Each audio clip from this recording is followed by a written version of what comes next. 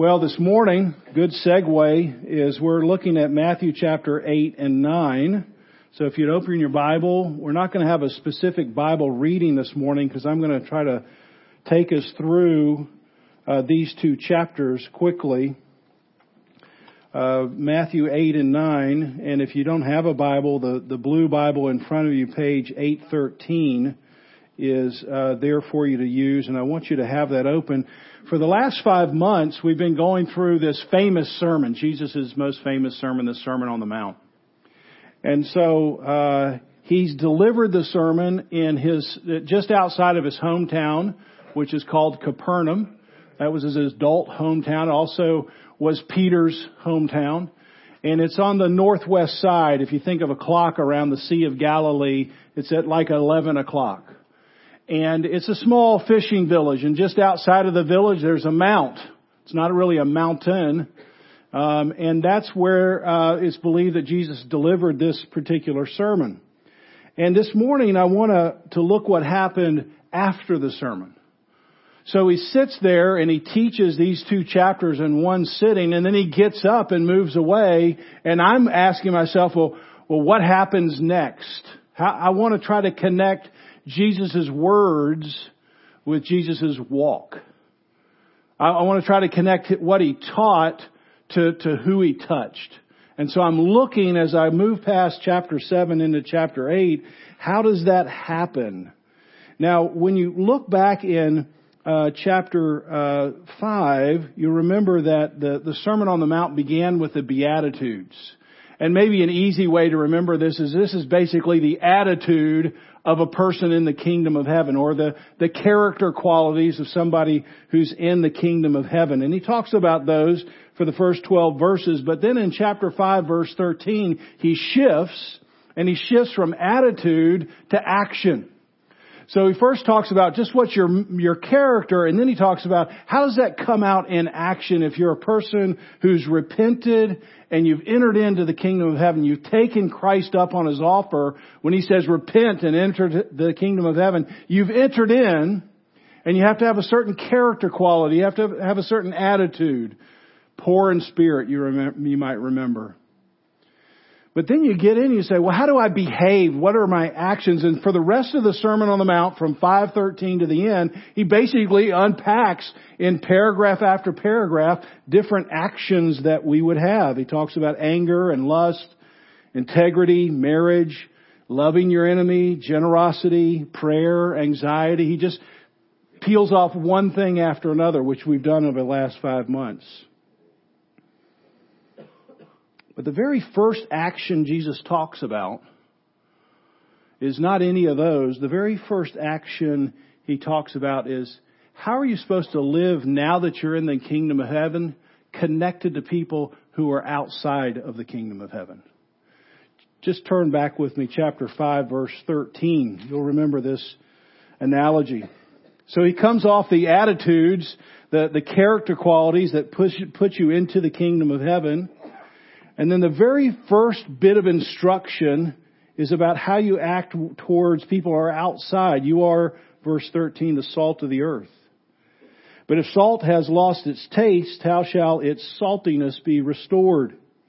It is no longer good for anything except to be thrown out and trampled under people's feet. So you are the salt, verse 14, you are the light of the world, a city set on a hill which cannot be hidden. So the very first thing Jesus does to tell the person who's entering into the kingdom of heaven by God's grace is to say, I never want you to get very disconnected from the kingdom that you've come out of. I need you to understand how you're supposed to have a relationship with the rest of the world. It's not like you come in and you just get lost in the kingdom of heaven. You're supposed to have an intentional relationship with the people outside of the church.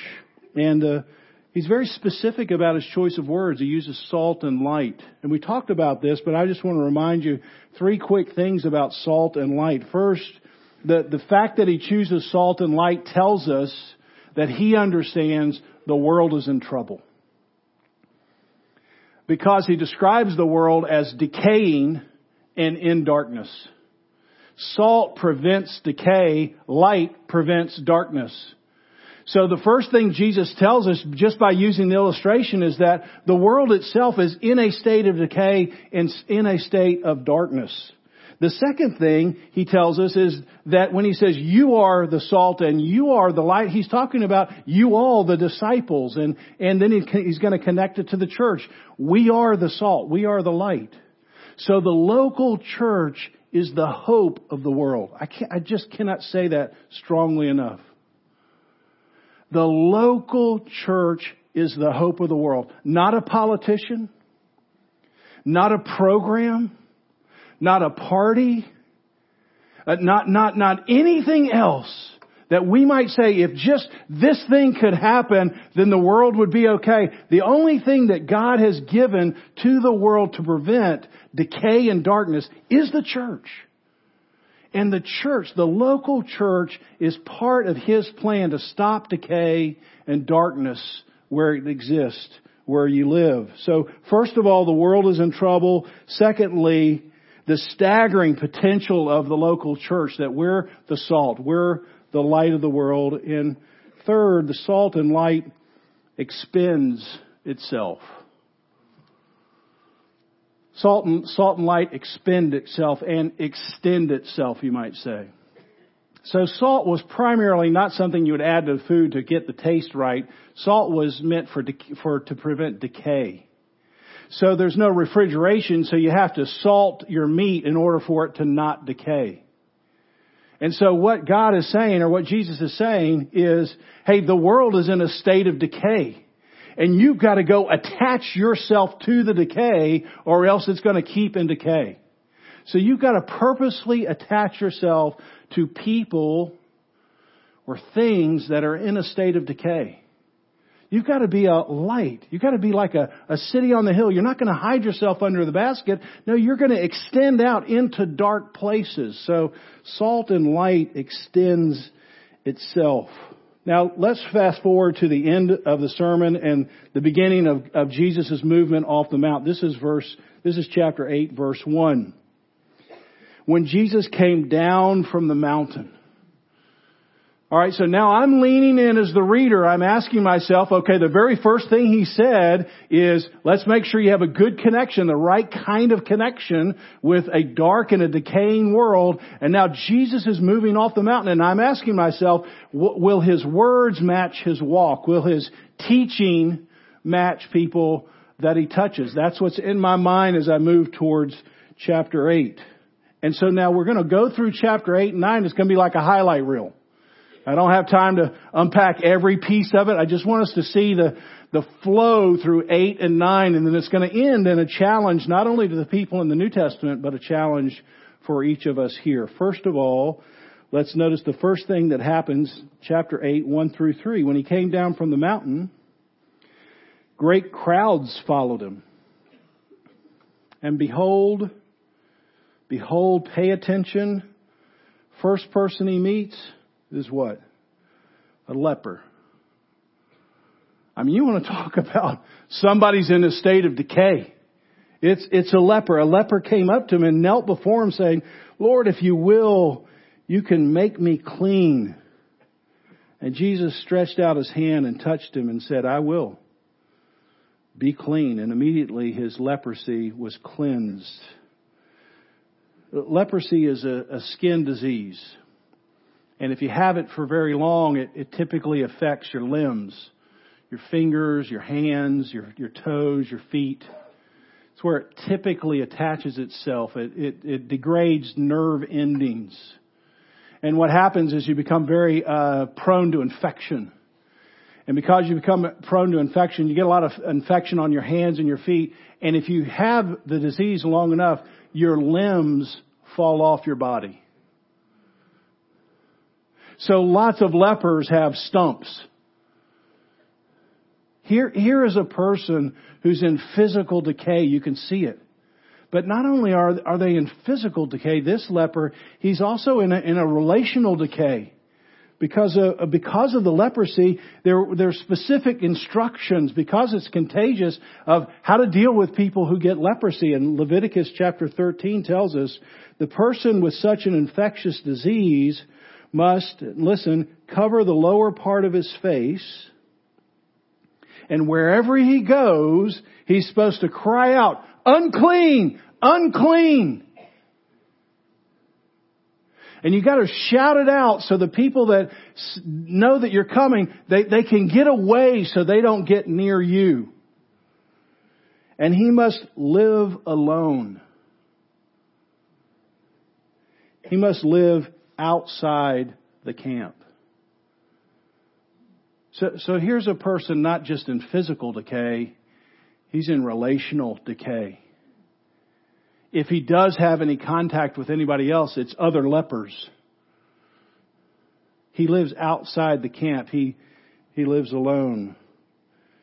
And so the very first person Jesus meets, the first person kneeling before him, is a person in decay. I think that's very significant from what he's just taught us. It would have been unlawful for the leper even to run up to Jesus, to get that close. And I'm just imagining that this crowd is coming down the mountain, and here comes a man going, unclean, unclean, unclean, and he's running towards Jesus. And the crowd parts like the Red Sea. And he falls before Jesus' feet. And notice in verse 3, what does Jesus first do before anything else? He reaches out and he touches the man, just like salt. The very first thing Jesus wants this man to know, is I'm purposefully attaching myself to your decay. Before anything else happens, I'm going to attach myself to you. I'm going to spread out my hands and take care of your decay. Now, where does that happen most prominently? A couple of years later, Jesus is going to spread out his hands for people in spiritual decay. So the very first person Jesus comes in contact with is this leper. And he's connecting himself to people in decay, and he's just told us that's your role now. That's our role as the church. We're supposed to purposely seek out people in decay, and we've got to put our hands on them.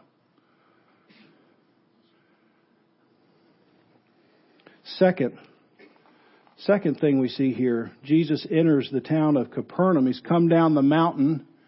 This leper's come up to him. He's healed the man. Then he comes into town, verses 5 and 6. When he entered Capernaum, this is Jesus' adult hometown, a centurion came forward, appealing to Jesus. Lord, my servant is lying paralyzed at home, suffering terribly.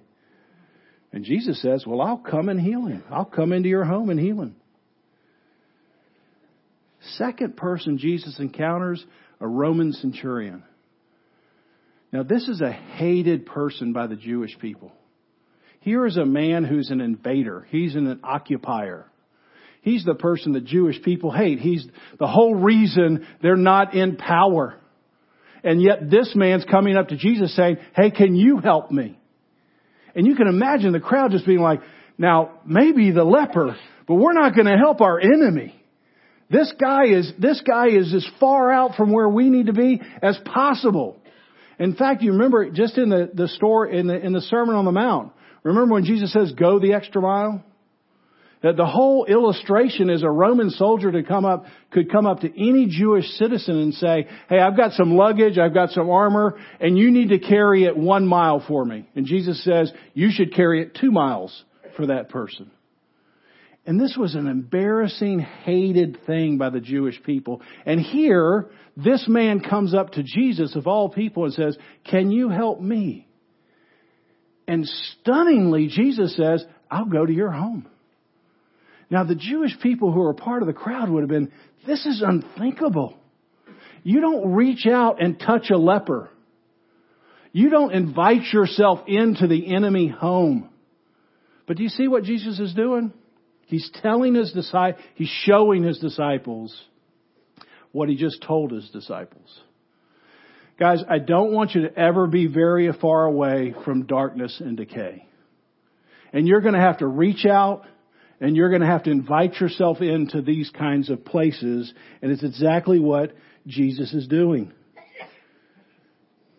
So the thing that Jesus is going to make sure here, He's not going to allow any physical barriers to get between Him and other people. And He's not going to allow any ethnic barriers to get between Him and other people. The Roman citizen had a totally different culture. And Jesus is saying, I'm not going to let ethnicity be a barrier to me being in your home. Martin Luther King, April 16, 1963. He writes, he's arrested and he's put into the Birmingham jail in Alabama. And he writes what are now a famous letter from a Birmingham jail. And he's writing it to a group of white Southern pastors who think that Martin Luther King is pushing his agenda into the culture. And he's saying, change is going to happen. You should relax. You shouldn't be here. You shouldn't stir anything up. And instead of attaching themselves like salt and light, these pastors decided to hide themselves underneath a bushel and not attach themselves. And Martin Luther King has a perfect response, a Sermon on the Mount-like response. And this is what he says. Listen, we will have to repent in this generation not merely for the hateful words and actions of the bad people, but for the appalling silence of the good people. Human progress never rolls in on wheels of inevitability. It comes through the tireless efforts of men willing to be co-workers with God. What a great quote. See, you have to say, I'm going to be a willing co-worker with God. I'm going to make it my tireless effort to attach myself to things that are in decay, to things that are darkness. And I'm going to have to overcome physical barriers, and I'm going to have to overcome ethnic barriers. But I'm not going to let anything stand in the way between me and attaching the gospel to somebody's life. I'm so glad there was somebody in Will's life who cared enough to do something that was very simple and say, hey, it's been helpful for me. It's kind of like the come and see. Just, would you come and see? See, they attached themselves and said, can I just introduce you to something that's been helpful to me? What a great testimony. What a great witness. It just begs the question, are we willing co-workers with God? Chapter 8, verse 28. Later that same day, Jesus enters Peter's house. Peter's married. He has a mother-in-law that lives in his house, and she's sick, and she gets healed by Jesus. And then quickly, news begins to spread about the man who's healing. And as you might imagine, the whole town comes in. And in verse 8:18, basically Jesus says, hey guys, it's getting crowded. Let's get in the boat and go to the other side. Now what we don't understand, because we don't really understand the geography that well, is how radical the instructions themselves were. Because when Jesus asked the disciples, the Jewish disciples who lived in Capernaum, let's go to the other side, these Jewish guys didn't go to the other side. And everyone understands this. The other side was Greek territory, different culture. We stay on our side, they stay on their side. Now we understand this, do we not? Every city. There are places that are just a few miles away, and it's the other side. And we don't feel comfortable on the other side. We don't go to the other side. That's not where our home is. So when Jesus just says, guys, let's get out of here, they're probably like, yeah, let's go to the other side. No, we're not interested in the other side. That's not where we feel comfortable. But again, Jesus is trying to say, you've got to purposely attach yourself to decaying places. You've got to purposely extend yourself into dark places. And I love what happens. They get to the other side, the first person they meet. 2 demon-possessed men come running from a graveyard, probably no clothes on, chains around their hands and wrists that they've broken off, and they're just yelling, going like this towards Jesus. Oh, that's the other side. And in Mark, it has a great little passage about this. It says, and Jesus got out of the boat to meet this man. Now, I don't know what actually happened, but it sounds like the disciples didn't get out of the boat. I'm just imagining the disciples going, Jesus, you know what? We're going to see you on our side. Good luck. We don't go to the other side when nude men coming out of a graveyard come yelling at us. We're not interested in, having a conversation with them. But this is exactly what Jesus is asking. The example is supposed to be so extreme, you couldn't possibly miss a leper. You couldn't possibly miss a Roman soldier. You couldn't possibly miss a demon-possessed man about what it's supposed to be for the church to be salt and light. You couldn't possibly miss it. These are not all people who look like you. These are people who are very different from you.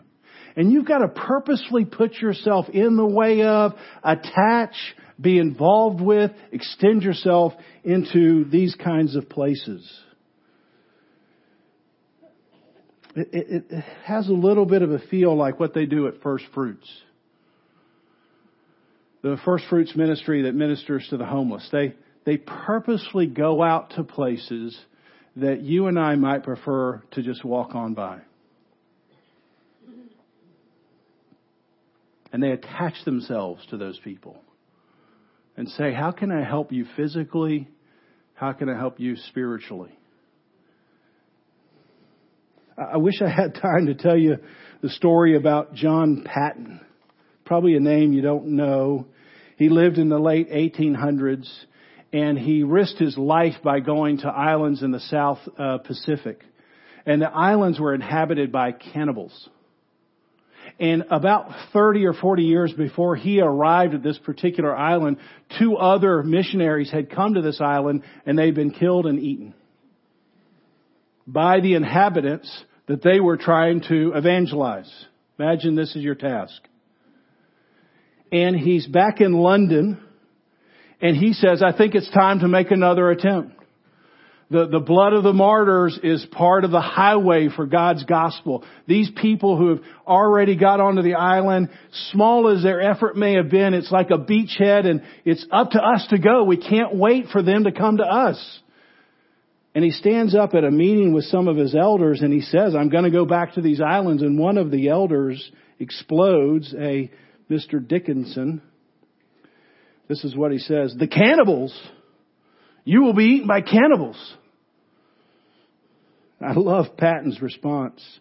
Mr. Dickinson, you are advanced in years now, and you are soon to be laid in the grave, there to be eaten by worms.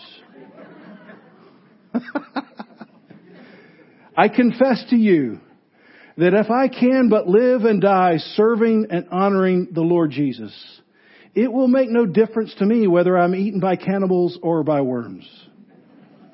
And in the great day of my resurrection body, we will rise fair as yours in the likeness of our risen Redeemer. Wow. I mean, that makes me want to go, yes! I want to get behind somebody who has that kind of passion to say, look, even if I get eaten alive, you're going to be eaten alive somehow, right? Worms or these people. What difference is it going to make 10 billion years from now? None. So extend yourself out. Now some of us aren't going to be the person at the tip of the spear. But there's a few of us. You might be in middle school. You might be in high school. You might be a college person. That if you would be the person who would say, let's move in this Godward direction, tons of people would follow in after you.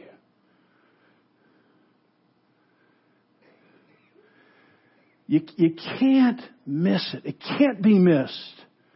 Jesus' first instructions is, guys, I don't want you to forget about the darkness that exists in the world. And the way you're going to interface with it is you have to attach yourself to things that are in a state of decay or in darkness. And when you go to the other side, it has risks. Last illustration. I don't have time to talk about the healing of the bleeding woman or the dead girl.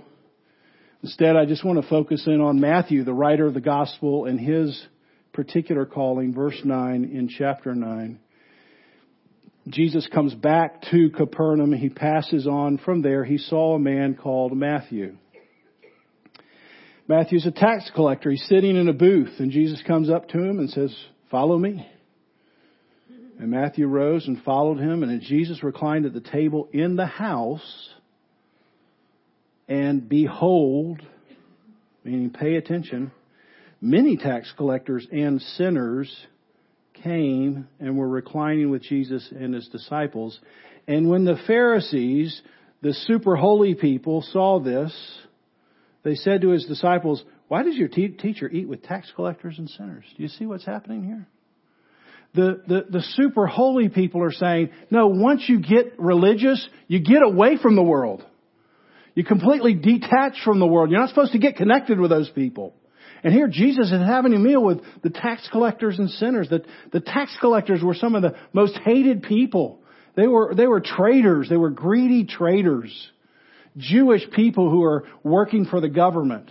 And you know they're always associated with sinners, drunkards, and prostitutes. These are the bottom of the barrel. And yet Jesus is saying, I'm diving to the bottom of the barrel because I've only come for people who are sick. I haven't come for anybody else. I am not here to rescue people who don't think they're in decay. I'm only here for people who understand they're in a state of decay. And the Pharisees never understood that they were in a state of decay. And so they never got Jesus. But I'm guessing the leper, the Roman centurion, the demon-possessed man, and Matthew made great missionaries. Why? They understood they were in a state of decay, and Jesus come and touched them. So whenever they looked out, they had compassion. They understood what it was like to be in that particular spot. And notice, and here's where I want to close, this final challenge, the very end of the chapter. Jesus went throughout all the cities, this is verse 35, teaching, proclaiming the gospel, healing diseases. Verse 36, when he saw the crowds, notice he had compassion because they were harassed and helpless like a sheep without a shepherd. And then he says this to his disciples and to Christ Community Church. The harvest is plentiful, but the laborers are few. Therefore, pray earnestly to the Lord of the harvest to send out laborers into his harvest. First of all, have compassion. This might be the place that most of us need to start.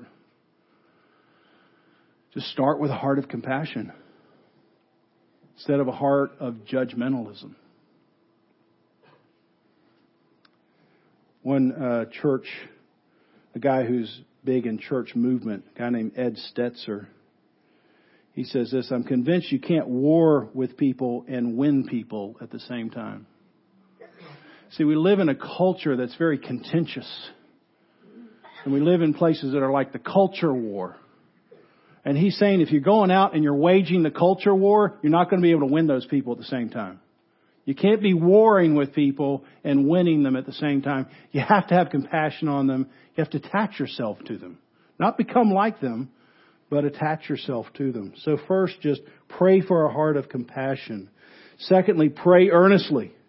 Pray that God would move in the hearts of people to be salt and light. Just last week, Tara and Spence and I had lunch with Benny Matthews, the guy who leads Alpha Ministries, our ministry that we support to India. And he's come back saying, hey, I want 1,000 visits, messengers, I think he called them. I want messengers to go into 1,000 villages and they don't know the gospel. That's his goal. 1,000. I said, well, what's it going to take? First thing, people who would pray about it. Then we have to have the people who would be willing to go. And then we have to have some money behind those people because they're going to need to know what to say when they get there and then how to get there and stuff to give the people when they arrive. These are 1,000 villages who never heard of Jesus Christ. And he says, I need $400. I need a person. I need people who would pray.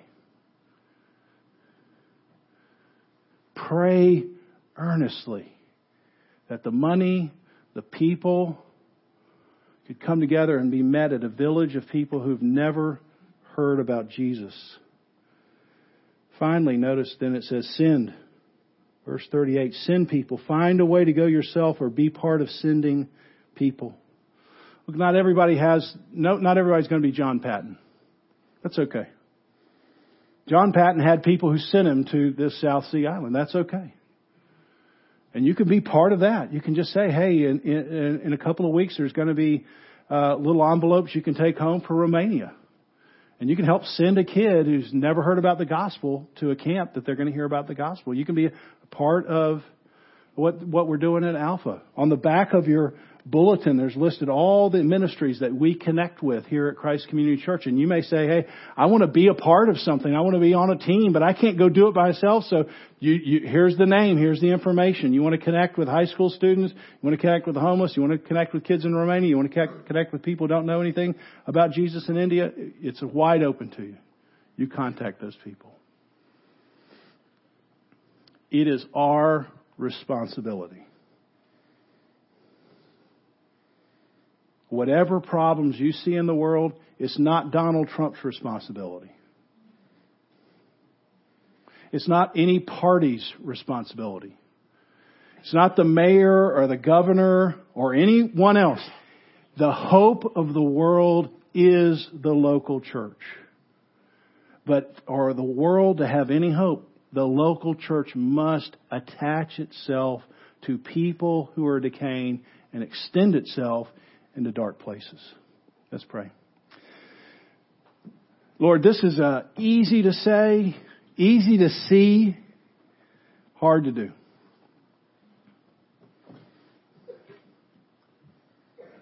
It's sometimes just hard to have this meaningful relationship with a person in the office that lives in spiritual decay, or the neighbor, or the person that I'm in a classroom with.